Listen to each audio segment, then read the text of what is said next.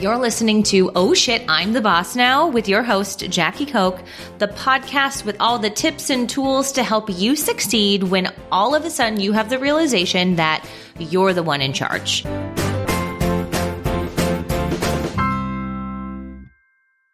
I am Jackie Koch, your host, and today I am sitting down to chat with Maria Morukian.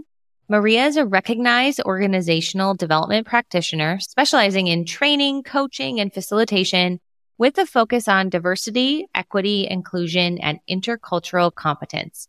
She is the president of MSM Global Consulting, and she's a faculty member at the American University School for International Service. She has worked with all different types of organizations, from nonprofits to very traditional government agencies and large companies to small companies, and coaching with people one-on-one. Over the last 2 decades, Maria has trained and coached thousands of individuals around the world about how to build practices for better communication, fostering competent and respectful workplaces, and how to navigate conflict for meaningful culture change. Clients also include PBS, the National Park Services, National Institutes of Health, the World Bank, and the Association for Animal Welfare Advancement.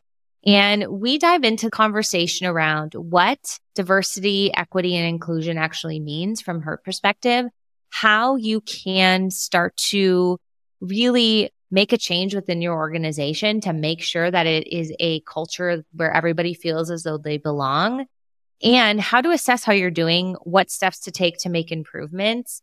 And what I really love is that we talk about how your company, you really just have to focus on making it a place of belonging for your team. You don't have to get so caught up in this idea that you have to drastically change the world. And if you make changes within your company and within your team.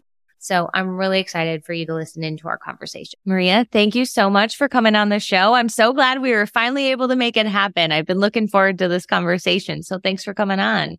Me too, Jackie. I'm really happy to be here. Awesome. Okay. So before we dive in, can you give listeners a little background about what you do? And I always love a good kind of entrepreneur story and how you ventured into this world of entrepreneurship. That's what the podcast is about. So would love a little background about you and how you ended up, in the seat that you're in.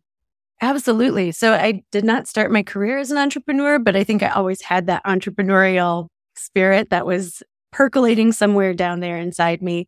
So I have, for the last 20 years, been doing organizational culture change, organizational development, facilitation, training, consulting, always with a specific focus on identity. So diversity, equity, inclusion, intercultural competence.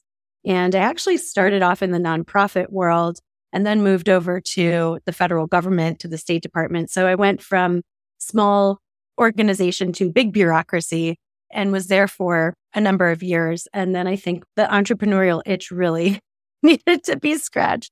And so after a number of years of doing this work within larger organizations, I wanted to take the leap and start to work in a more hands-on way, specifically with a variety of different types of clients, to explore what are some of the commonalities as well as the unique elements that make every organization come forward and want to or need to address issues of diversity, equity, inclusion. How does that look the same? How does it look different, whether we're talking about big organizations, global organizations, or tiny 5-person units? And so that's what I've been doing for the last 10 years. I'll probably say I kind of dipped my toe in the water before diving fully in. So I had a full-time job and started taking on some clients. And it was my side hustle for a while. And it was really about 2016 that I realized I want to put myself fully into this. And I think that a lot of that was related to the increasing polarization that I was seeing, not only reflected in our society, in our media, in our politics, but also how it was manifesting within our organizations and within our communities and within our families. And so I think part of the catalyst for going full time to really focus on this work and to be more directly involved in not just the operations of an organization, but doing the facilitation was because I felt like there was such a void when it came to people having the skills and the willingness to come together across their differences, to build those bridges, to connect and humanize each other rather than continuing to sort of live and invest in our proverbial echo chambers. So that's been a really driving force for me to continue doing the work of MSM Global. Yeah, awesome. Well, the work you do is obviously so important. I was going to say, especially now, but it's always been important. It's just finally probably bubbling a little bit more up to the surface. I'm curious how you define diversity and inclusion. I feel like you hear it if you're listening to the show.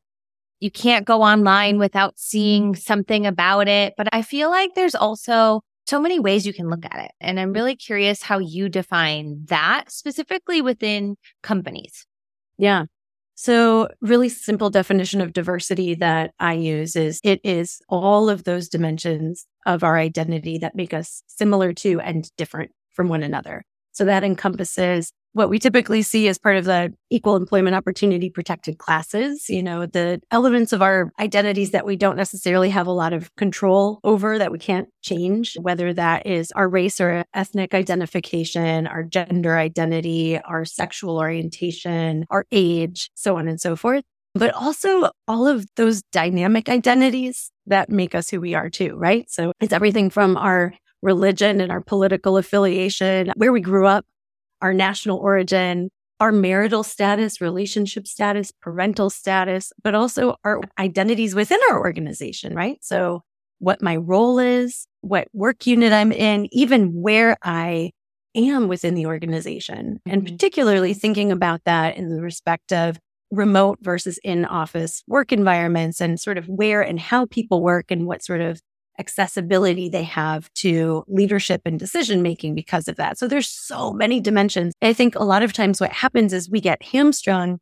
in these conversations by only focusing on one facet of identity rather than looking at the totality and recognizing that every single one of us is bringing these unique stories with us into our organizations, into our teams, even if we're not conscious of it, because of all of these identities that we belong to that have influenced the way we see the world, the way we show up in it, how we interpret one another's behaviors. So when I think about diversity, it's really that all-encompassing definition.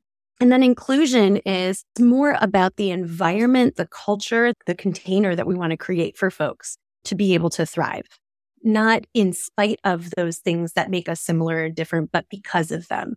As human beings, just from a psychological perspective, all of us deeply yearn for a sense of belonging, right? We all want to feel, and I mean, that's just so baked into our survival instincts. There's safety in numbers, right? And so to have that sense of safety now means a sense of psychological safety. I want to know that I am going to be accepted and appreciated for my ideas, my opinions, my talents, my contributions. And I also want to know that I will be appreciated not only for how I fit within the organization, but also for what makes me unique. And so I think there's that sense of inclusion is really, it's not about, oh, we welcome you here and allow you to sit at the table, right? I think that's kind of a superficial idea of inclusion that we often hear, well, we want to give everyone a seat at the table.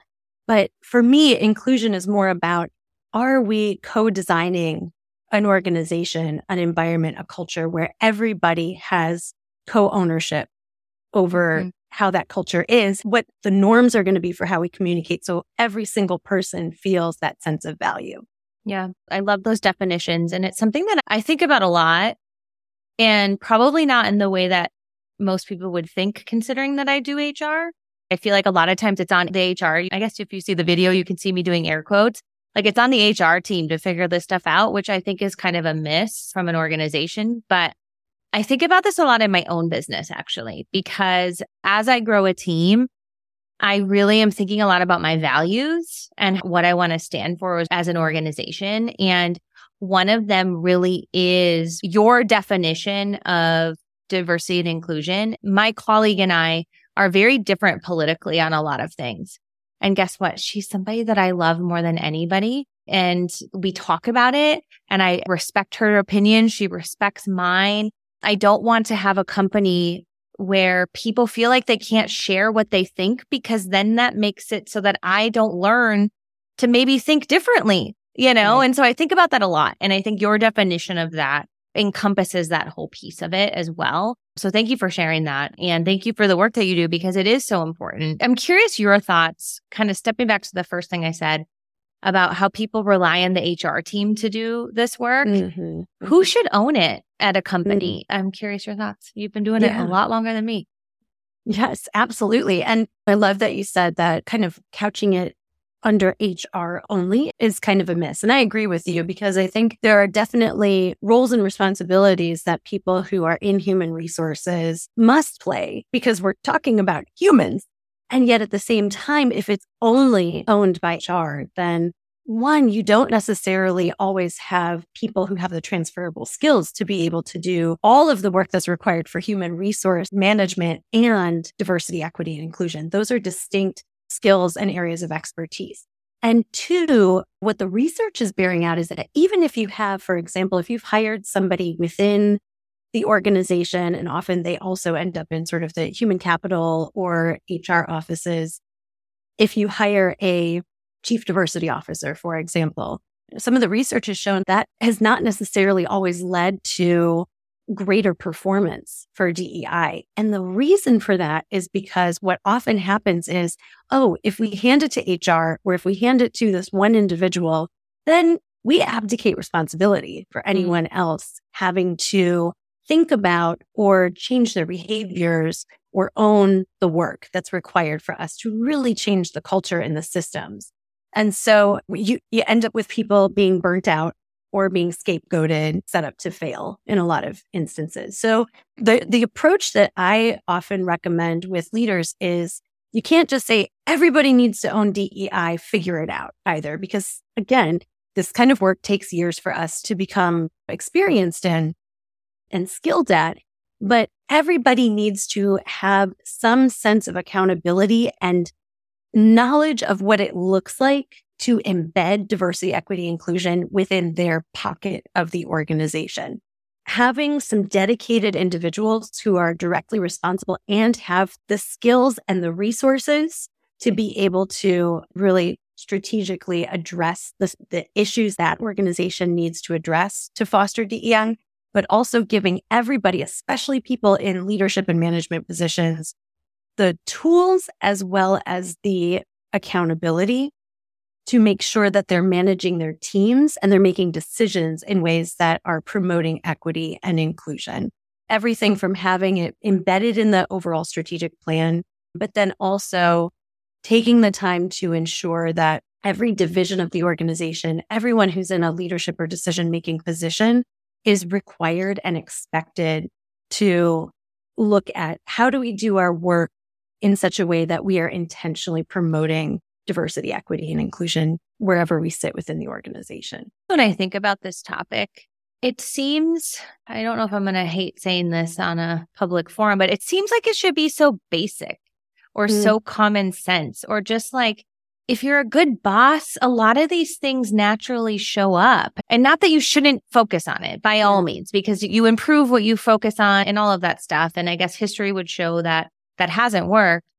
But I feel like when you talk about diversity and inclusion, it can feel like just another thing we have to do. And I feel like managers go into it two ways: truly wanting it, and then it becoming not a priority because it's something else on their to-do list, or feeling like they have to do it because that's what society is expecting of them right now. Discuss. I don't know. I don't know the question there. I'm curious on your thoughts on either of those. Yes, resounding yes. And I think pulling this back and first and foremost recognizing that just philosophically, the vast majority of us are well-intentioned, generous, fair-minded. Yes. And so people in organizations, and particularly people in management and leadership positions, of course, they want to do the good thing and they want to do right by their staff. And so I think we have to sort of level the playing field and recognize that we are all good-hearted, kind people, and every single one of us has a story. And our stories are filled with both joy and opportunities and laugh, and also pain and grief and adversity, right? So I think identifying that commonality is important because a lot of times, to your point, this feels like not just, oh, one more thing I have to take on, but also if I'm in a position of power, especially if I belong to certain identities that have given me societal advantages, if I'm white, if I'm male, if I'm cisgender, if I'm heterosexual, so on and so forth, I'm automatically feeling like I'm under the spotlight and that I'm being seen as the enemy or the villain. And so I think we have to sort of override that narrative because it's so detrimental to the work. And yes, this does in many ways feel like this should just be common sense. Just be a good person. Just be a thoughtful, kind leader. And all of us as thoughtful, kind leaders and contributors in our organizations, we have our own blind spot based on not only how we've lived and the experiences we've had, but also the experiences we have not had, that we have never had to experience because of the identities that we belong to. And so that's through no fault of our own. But it does require us to do some examination, some self-reflection. And also just from a cultural standpoint, there are certain ways that I'm going to interpret other people's behavior. And there are certain internalized messages. And the research shows this explicitly. We may believe one thing, but we will make decisions that are in direct opposition to those consciously held beliefs a lot of times because of those internalized associations and stereotypes. And that's just a part of our conditioning. And so I think what makes this work so hard is that it often is so deeply buried and invisible, especially a lot of times to those of us in seats of power, that it becomes really sort of overwhelming to think about, well, how do I even begin this? And is it my responsibility to counteract systems of oppression? I'm just trying to get the job done and make sure I'm contributing to the bottom line and keeping my job and my people's positions safe. So I totally acknowledge and appreciate the sense of frustration and confusion and just overwhelm that people come to with this. I sometimes struggle if it's even my place to talk about because I do come from a really privileged background and upbringing and stuff like that. And so I appreciate you bringing that up because it is something that I truly struggle with. And then even saying it out loud for somebody to hear, it's like, oh, they're showing up again. I do feel like, but if I don't say them and if I'm not honest about it, how am I going to get better? And so I appreciate you bringing that up because it is something that can be challenging. And especially if you're a leader leading a team, it's like, I feel uncomfortable bringing it up, but isn't that like when we should bring it up? Yeah. Yes, exactly. And that's where allyship comes into play, right? Any situation in which we are in a position of power or status because of where we sit within the organization, our seniority, our tenure, our influence, or because of some identities that we belong to, there's extra work that we can and should be doing to be the voice, to raise attention so that responsibility is not always falling on the shoulders of the people who've been on the receiving end of harm. And I think that's where I've noticed a lot of my clients struggle. And I do a lot of coaching with leaders who identify as white. And I think that's one of the challenges is often I don't want to say or do something wrong and cause more harm. Or I find myself kind of freezing up because someone says something that, oh, ouch, that's probably not appropriate. But I don't know how to respond in a way that's not going to make the situation worse or create havoc. So I just don't say anything.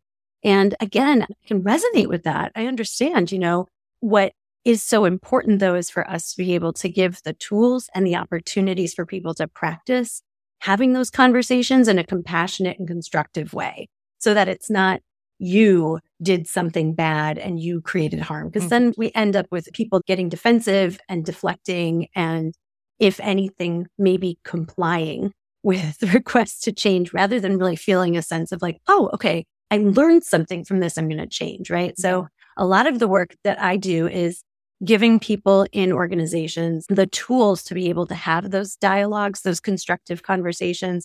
Again, not coming from a place of, you might not realize this, but what you did was really wrong and bad and terrible. But hey, can we hit the pause button for a moment? Because I'm having a reaction and I just kind of want to explore this with you.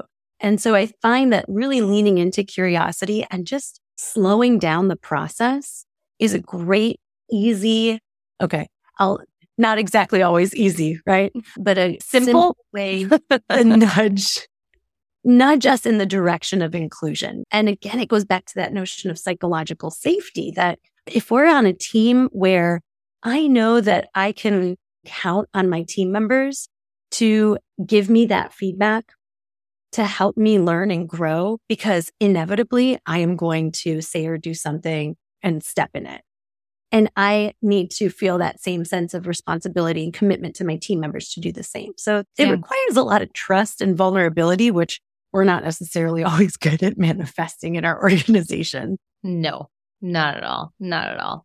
Something that that came up as we've been talking is it can be overwhelming, especially with the age of social media. So overwhelming. Like everywhere you turn, you're doing something wrong, or there's something else to be worried about, or there's another cause you have to support. It just can feel so overwhelming that you tend to like shut yourself off from it, or you can't. I know I do sometimes, as I'm just like, my brain can't actually deal and process all of this stuff. And so just kind of shut it off, get to work, do the thing, because it feels like too much. It feels like, well, I'm never going to solve this big problem in the world, so why even bother? And I wonder if reframing it as, if I can just make this little circle a little bit better, imagine what impact that could have. And that bite-sized reframe, if you're at a big company, like I can make my little team better. Is that what you recommend, is like looking at it in that lens of like taking like bites of it? I don't know. I feel like that makes me feel less overwhelmed.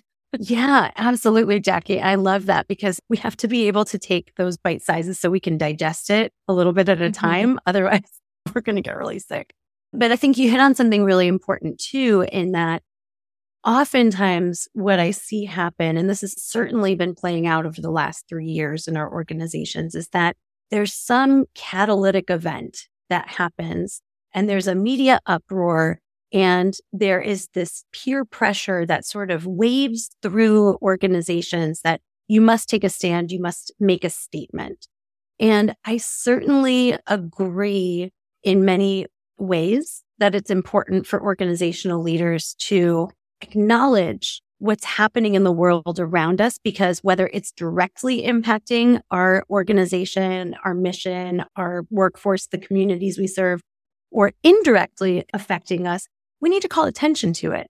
Where I think the rhetoric or that practice of putting out a statement has become problematic is that it becomes performative, right? And then the sort of pushback that I often hear from leaders is, well, if I make a statement to this, either someone's going to have a problem with it, or, it's the slippery slope mentality. Well, then I'm going to have to make a statement for this and this and this and this. And so a lot of things that I talk about with leaders and managers is, number one, if you are truly committing yourself to allyship and to diversity, equity, inclusion in your organization with your team, that means that you have to prepare yourself to accept and receive feedback, clap back, and push back. And just be ready for that. Expect that it's going to happen. And two, it always comes back to values for me, right? So if I can connect whatever's happening in the world around us back to the core values of the organization or my team, something as simple as just reaching out to the people in my immediate vicinity in my team and asking, hey, I just wanted to check in with you. How are folks feeling about this? Do we want to just take a few minutes? Is there anything that people feel like they would like to share? Or to just reach out one-on-one with folks and say, hey, I know that because of things that you've shared with me before, this is directly impacting you. I just wanted to create the space and let you know that I'm here to listen. That's such an easy, simple thing that we can be doing as leaders to show compassion for people. What happens a lot of times is leaders will do it for one group, but not for another. And I'll give you an example of how this played out a few years ago. So I was working with an organization where a woman came to me and said, I was really frustrated and I haven't been able to talk to anybody about this. When the shooting at the Pulse nightclub happened, and we have a couple members of the LGBTQ community in our organization who also happen to be white men. Everybody on the staff came out of the woodwork. Our director made a statement in front of everyone saying, this affects our community and we're here in solidarity. And a lot of people just coming up to the people who represent that identity group saying, are you okay? I'm here for you. And she said, when Michael Brown was killed, no one came to me. And as a Black woman, that directly impacted me and my community. And the director didn't say anything. And nobody on the staff said anything. So there was this uproar for my white colleague around an identity that he belongs to, but it was just deafening silence. And again, this is not to measure which identity dimension is more or less important for us to be addressing, but just recognizing that people are going to be experiencing these world events in different ways, depending on how salient it is to them. And so can we just kind of, as leaders, take that responsibility to notice and name how it might be affecting people rather than staying silent or just ignoring it because it doesn't impact us directly? Yeah. Yeah, for sure.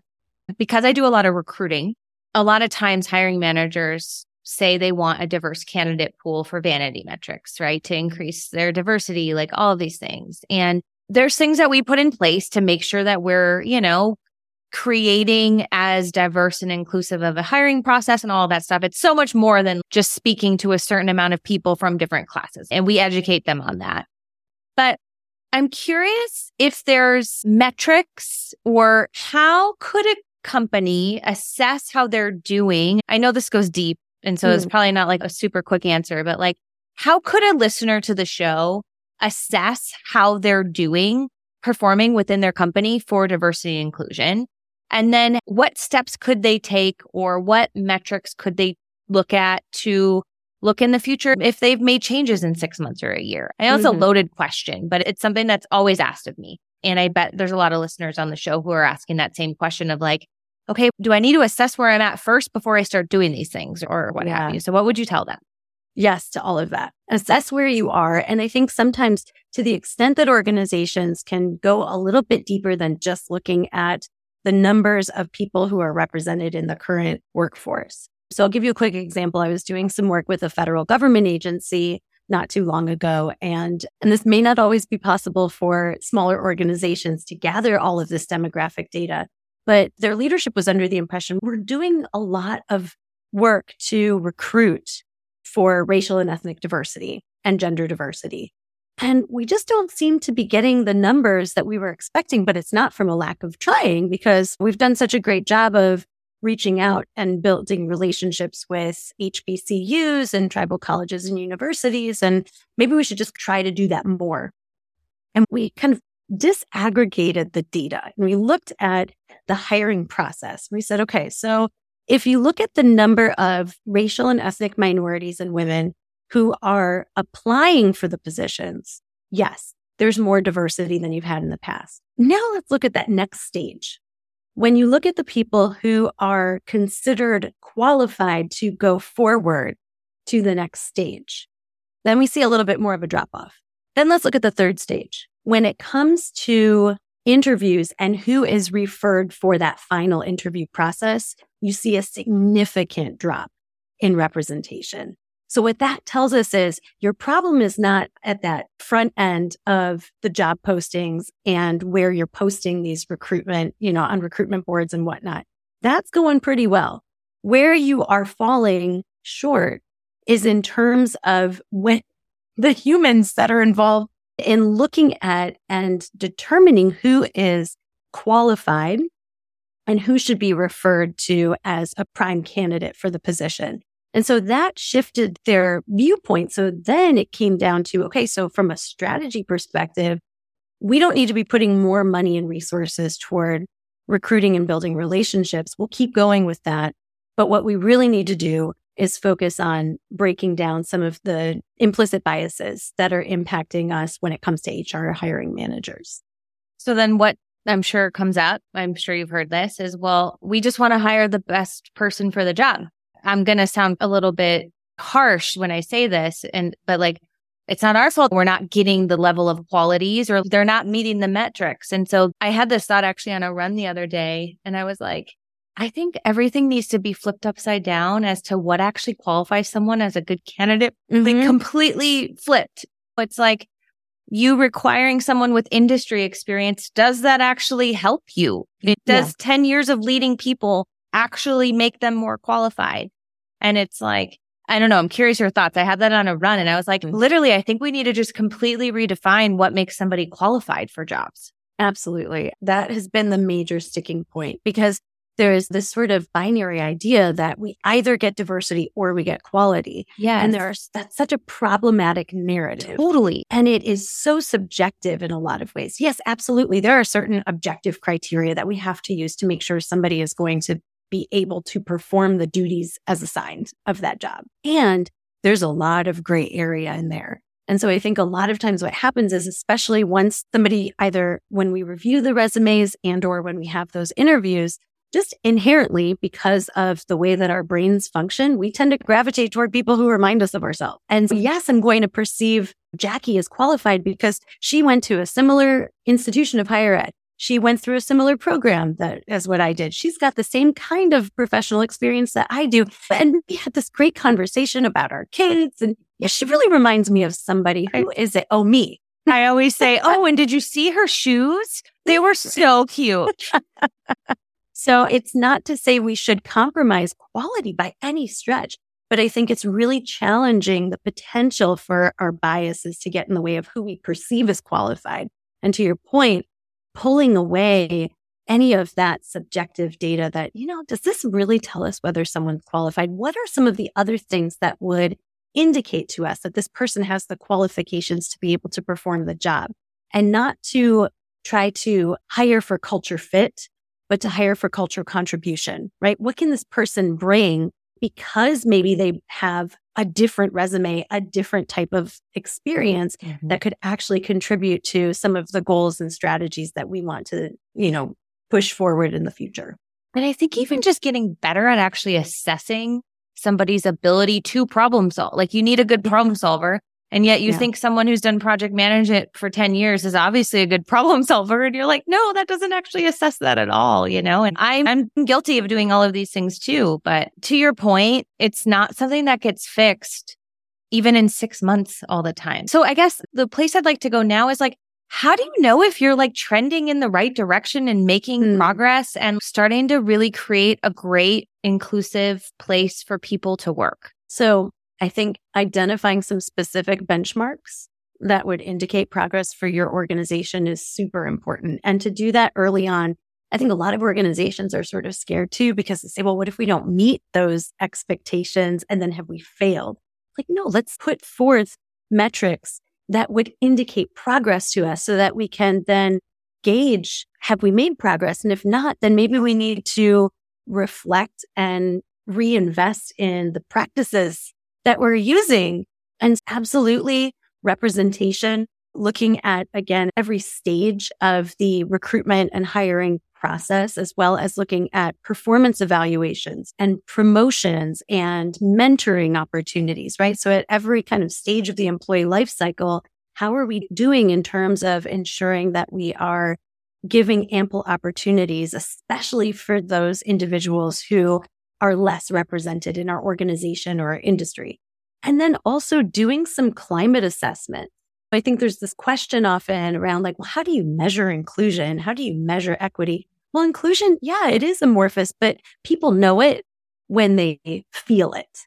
And so asking for that qualitative data, and you can also use surveys and get the numbers too. We did this actually with one client where we did a baseline assessment and we asked people a number of questions around diversity, equity, and inclusion. How do you feel? Do you feel a sense of belonging working in this organization? Do you feel like you have opportunities to provide input into decisions that impact you? Do you feel that the leadership would take appropriate action if somebody was engaging in bullying behavior, discrimination, harassment, right? So asking all these questions to gather that sense of how are people experiencing the organization? And then we disaggregated that data so we could look at, are there differences across identities? So are, for example, women having a different experience, or do they have a different perception in some of these areas than men? And so on and so forth. And then we came back based on that assessment. We provided recommendations. We did a lot of training. We supported this organization in terms of their overall DEI strategic plan. And they put a ton of effort into really promoting diversity, equity, inclusion as a key indicator of progress and a strategic goal. We came back 2 years later and we did the same assessment that we had done previously. And in every single category, for every single question, there was a statistically significant increase in approval ratings. And when we asked people some additional questions around what of all of these different activities and efforts that the organization has put forth around DEI, what do you feel has helped move the needle the most? It's really interesting. And I was not expecting that. I was thinking, oh, it'll be training because that's what we were doing. He said, so good. It's my wonderful training. He said, it's the communication from leadership, because the communication from leadership has become more prominent and continuous, that they're frequently talking about this and saying that we have work to do and that they care about it. That's what told them that the needle was moving. And so I think that's really important data, right? And so we don't know that. And then to be able to say, okay, so now that we know this, where do you want to put your efforts and your energy in the next couple of years to help move the needle even more? So I think that there are ways that we can measure progress. It just takes a little bit of extra effort, and we have to reach out and ask people, and we have to actually listen to them and believe them when they tell us how they're experiencing the organization. Yes.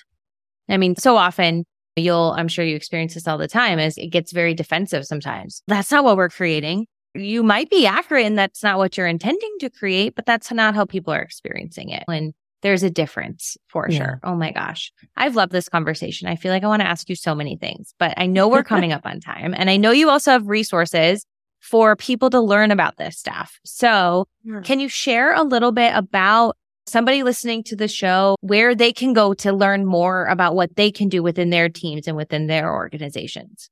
Absolutely. So a few resources. I also have a podcast that I co-host with my colleague, Roger Moriano. It's called Culture Stew.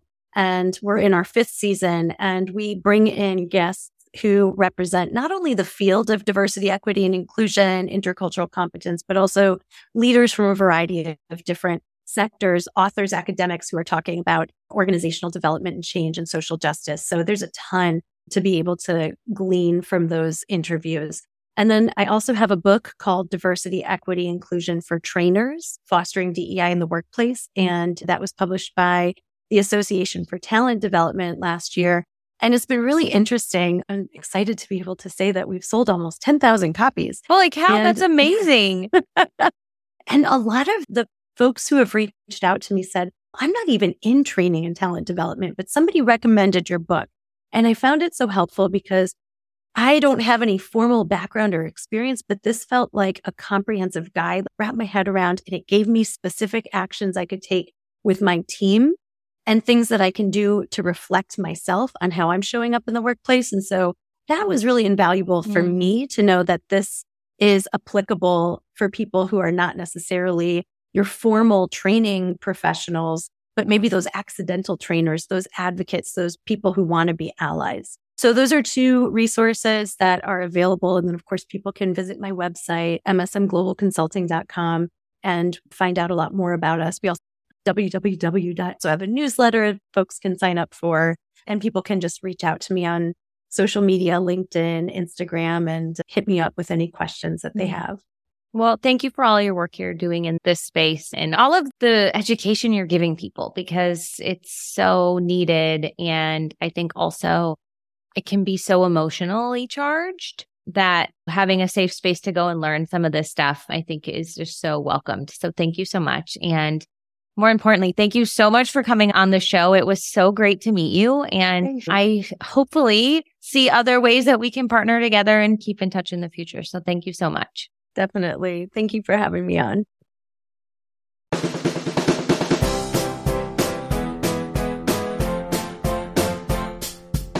Well, that's a wrap on another episode of Oh Shit, I'm the Boss Now.